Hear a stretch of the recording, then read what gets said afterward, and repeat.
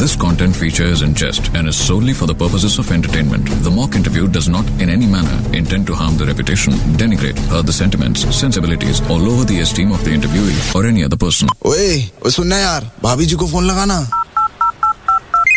Hello, हाँ भाभी जी। हाँ कौन बे? व्हाट्सएप भाभी। अमा ऊपर तो पंखा होता है।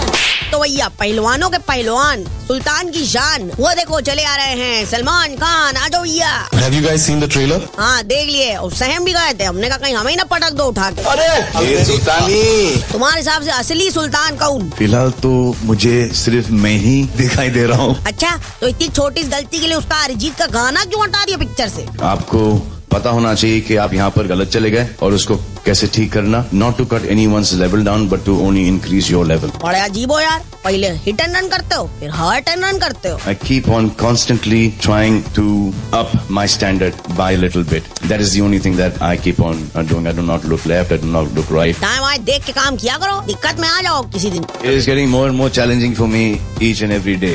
कभी हमारे कानपुर आओ, यहाँ देखो क्या होता है। यहाँ ना कोई इंडिकेटर देता, ना हाथ देता, बस घुस जाता है, पिल जाता है और मस्त रहता है। यहाँ हर गली में एक सुल्तान है। हाँ I hope so. I hope so. हाँ जी भाभी जी, आज का तो हो गया। कल मिलते हैं सुबह 11 बजे। तब तक सुपर हिट्स 93.5 रेड एफएम बजाते रहो।